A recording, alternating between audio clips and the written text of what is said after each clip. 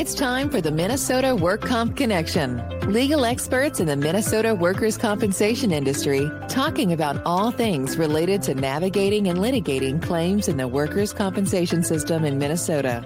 Sponsored by the law firms of Brown & Carlson, PA, and Motaz and Sisk. Nothing in this podcast should be considered legal advice. Each case is different, and you should consult with an attorney about anything you learn about on this podcast.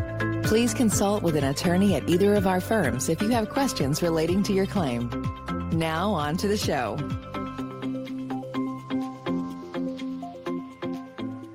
Welcome to the Minnesota Work Comp Connection. I'm attorney Eric Hayes, and today we have with me attorney Jerry Sisk. Good afternoon, Jerry. Hey, good afternoon, Eric. How you doing?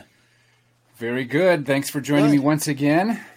Absolutely. This is fun. This is my highlight of the week, so thank you.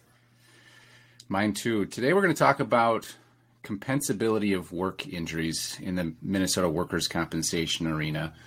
And I think it's an important topic for both of us, whether you're a claimant attorney or a defense attorney, deciding compensability, whether the Workers' Compensation Act covers a workers' compensation injury. Jerry, I'll start with you. When we talk about compensability for a Minnesota workers' compensation injury, what does that mean to you? I'm going to go back to the law school phrase that we get all the time. Well, it depends. I think when we initially, at least when I initially meet with a client, we've got to first determine whether or not their claim or injury is compensable. Are there benefits that we're going to be able to get for the injured worker client? And meeting that burden, which is the employee's burden, can be difficult at times. So really it's going to require an analysis of what the type of injury that we are trying to prove, and then what type of medical support do we get. And so those are my first thoughts that come to mind when I think of compensability. How about you, Eric? What does compensability mean to you as a defense lawyer? Yeah, when I think about compensability in my job, I think of all of the times that various adjusters for the insurance company write to me and ask for some assistance or guidance in determining whether a workers' compensation claim is compensable. And in my world, as a defense attorney, the way that happens usually is with a telephone call or with an email. And when I think about compensability, I think that we have to make a determination relatively quickly and usually based on limited information. And so what I like to do is gather the information that's currently available, and I'll frequently ask the adjuster, are there any documents that you can send to me? Are there any investigative reports that you can send to me? Are there any initial medical records that you can send to me? And once I have some of those documents in hand, I can usually start to make some decisions on what my guidance is going to be. Is it a compensable injury or is it not compensable? And for example, this is something that happens more than you would think. Oftentimes I look at the initial medical reports and it doesn't say anything about it being a work injury. And in that case, the claim determination becomes very easy because it is my position that it is the employee's burden to establish a Minnesota workers' compensation claim. And so if they go to the doctor and don't tell the doctor about their work injury, and then they come back with a work note or some medical records that never discuss any work injury, I'll usually provide some denial language and highlight the fact that the medical records don't support causation for a work-related injury. That's usually the starting point for me and Minnesota workers' compensation compensability determinations. Yeah, and just to piggyback off of that as well, you're right. It's very similar from a petitioner's standpoint and how I handle my claims. What I will typically tell my clients is that my determination now regarding compensability may change as we move forward with your claim, because at the initial stages we have very limited information, and as more facts come in, that may change. And you're absolutely right. Many times medical records may have an absence of documentation regarding it being work-related. And you question, why is that? And so those are things that at least I present to my client to find out what was going on. Was this a work-related injury? Did you know that it was work-related at that time? What are your thoughts as to why this wasn't reported? And oftentimes you get a reasonable explanation as to why. And I think it's very rare where you get someone to say, nope, I made it up. I was lying. It wasn't work-related.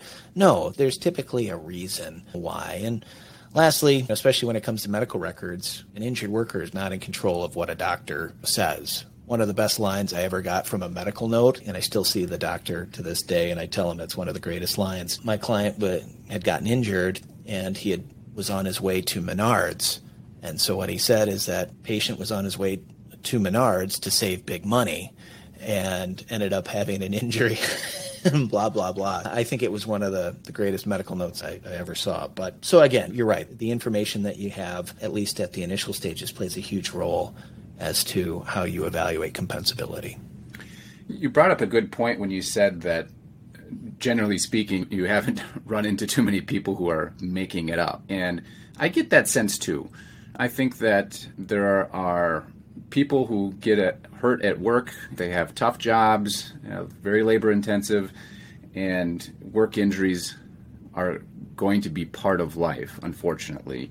And I don't get the sense either that people are making it up or trying to commit fraud or anything like that. But I do get the sense that I get involved when it's a little bit more complicated or there's serious questions about compensability. And what I mean by that is one of the things that I always advise my client is they want to make sure that if they challenge a claim, it's a good faith challenge, right? And if there's videotape of somebody falling off of a ladder and there's just no dispute that the injury occurred, of course, you're going to have to pick up that claim, and that would be my advice. And in my experience, when I'm getting asked for guidance on compensability, it's not the easy ones. It's the more challenging ones where there's competing stories or it was reported late, or there isn't any medical causation established yet. Something that I see regularly is a work injury claim that's reported months later, right? It's August now, for example, and they say that they were injured last October. And that would, under the law, be a late report. And so that usually catches the adjuster's eye and says, what do we do with that? So anyway, I wanted to level set with you that, I don't get the sense that there's a lot of fraud being committed either, but there are some challenging compensability determinations, that's for sure. There's a lot of complicated claims, and it's not always, sometimes it's more than meets the eye once you start digging in and getting some documents and evaluating compensability. So Jerry, I wanted to ask you, when you are helping people discuss compensability for their work injury, what are some of the discussions that you have with them in terms of what to expect if there's a question about the compensability of their claim? So depending on the compensability issue, so are we thinking that the injury didn't occur? Are we arguing that the injury occurred, but the nature and extent of the injury is not as bad? Are we arguing back and forth that someone has a condition, but maybe it's not related, to this injury or work activities? So really, again, this kind of gets back to that, what is the injury that we're looking at? A specific repetitive trauma, an occupational disease. And then looking at the facts of the case. What are the facts that we can firm up? What are the job duties that the injured worker had performed? What were they doing on the day of injury? Were there any witnesses? Really firming up those facts so that way we know all the facts. We understand the story to the best of our ability, what had happened. I'm representing, I think you and I were talking off air here about heart attacks. And I've had a heart attack claim where the injured worker died, passed away. And so we don't have the ability to ask him what happened, what transpired at around the time of his injury. So instead, now we have to recreate that. We have to get outside information. We have to get facts from a variety of sources to better help us understand what he was doing up until the time of his death. And that's important because those facts most likely will play a role in compensability, right? Especially when we're dealing with a heart attack claim, because insurance company, defense lawyer is going to argue that this was a pre-existing condition and that the work activities did not play a substantial contributing factor. On the other hand, we're going to argue that it did. Those are going to be the important questions that I'm going to ask. And then second, in my discussions with my client, we're going to talk about the doctors, the medical professionals that they're treating with, because whether it's a specific injury or if it's a repetitive trauma injury, you need that medical causation, that link. And in our previous podcast, we talked about that, right? We talked about that nexus, making that connection. And that's the important piece of this. So that way, in the end, when we're trying to get these limited benefits that work comp offers for the injured worker, we can do that. And we understand what platform we're working with. So yeah, those are the important questions that I'm going to be looking at and trying to answer with my client. Yeah, I think from my perspective as a defense attorney, a lot of the things that you touched on, Jerry, are going to apply to me as well. You talked about gathering the facts, right? Sometimes there's witnesses out there that can help provide some information about what truly happened on the date of the accident or injury. Sometimes witnesses are willing to say that they didn't see any injury occur. So sometimes there's some factual development that has to happen and some investigation that needs to happen to help compensability. And then oftentimes, Jerry, sometimes the compensability cannot be known by somebody like me because I simply do not have the medical expertise to make a determination on causation or compensability. And so sometimes my advice to the client is that they should get an independent medical examination or at least a records review to see if, for example, that heart attack is work-related in their opinion. From my perspective, oftentimes injured workers can be confused. Simply because they had a heart attack at work doesn't mean that their work caused the heart attack. And as terrible of a situation as it is, we need to rely on the medical experts and help us navigate those issues.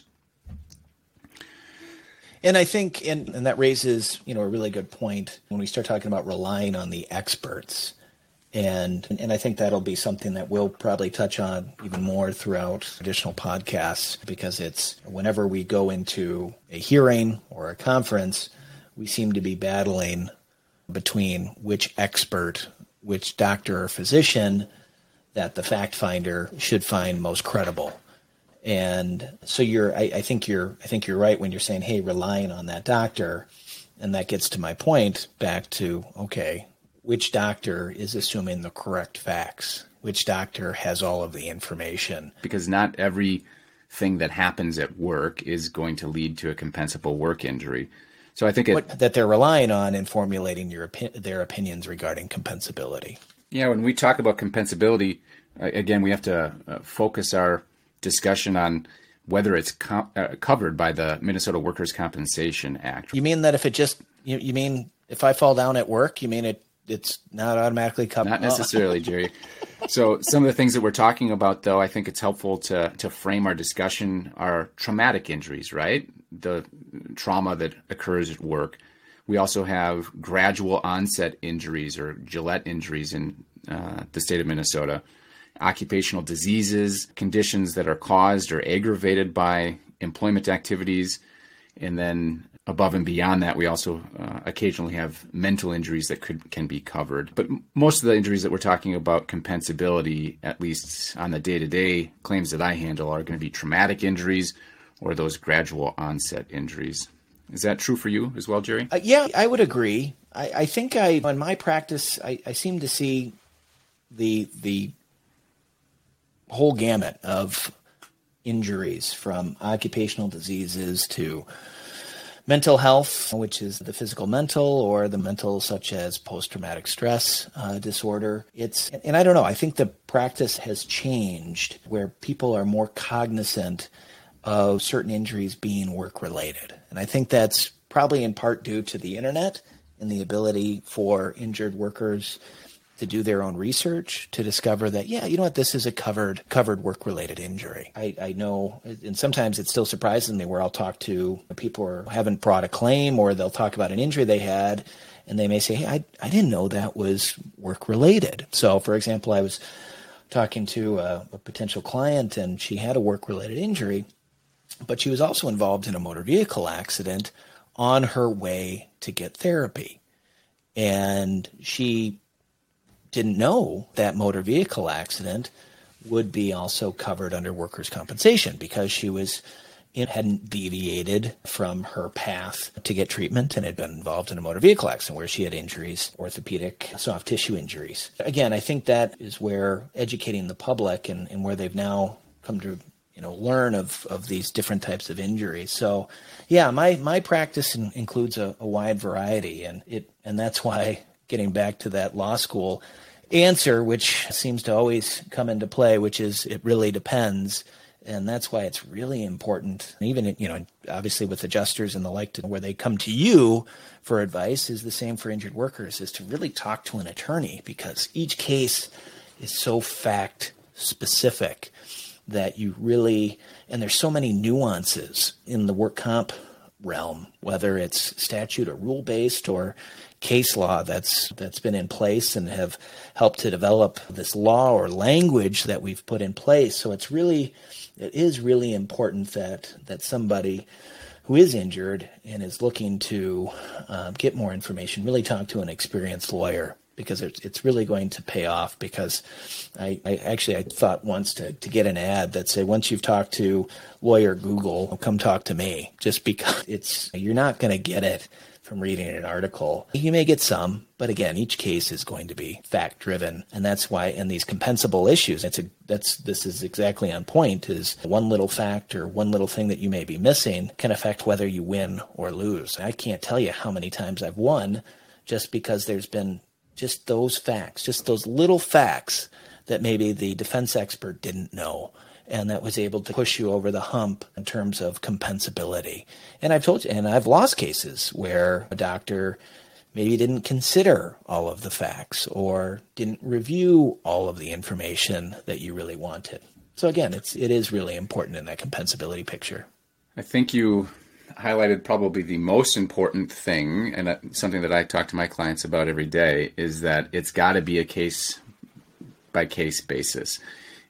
Each case is going to be a little bit different. I do get the sense that sometimes there's a question about why was that one injury compensable while this injury a week later was not compensable. It is going to be a claim determination made on a case-by-case basis, and the facts are going to be different for everybody. Pre-existing conditions and their job function and how long they've been there, all those different factors that we look at to help us guide it.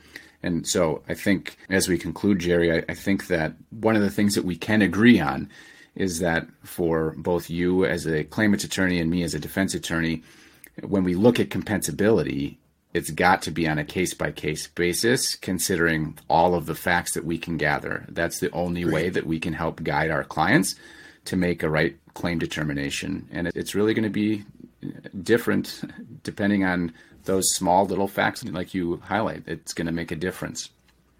Yeah, absolutely. Absolutely. It's going to make a huge difference. Thank you so much, Jerry, for joining again today on the Minnesota Workers' Compensation Connection. Until next time. Yeah, thanks for having me again, Eric. Appreciate it. All right, we'll see you next time. Thank you for listening to Minnesota Work Comp Connection. If you have any questions related to your claim, reach out to the law firm sponsoring the show, Brown & Carlson, PA, and Motaz & Sisk. Until next time.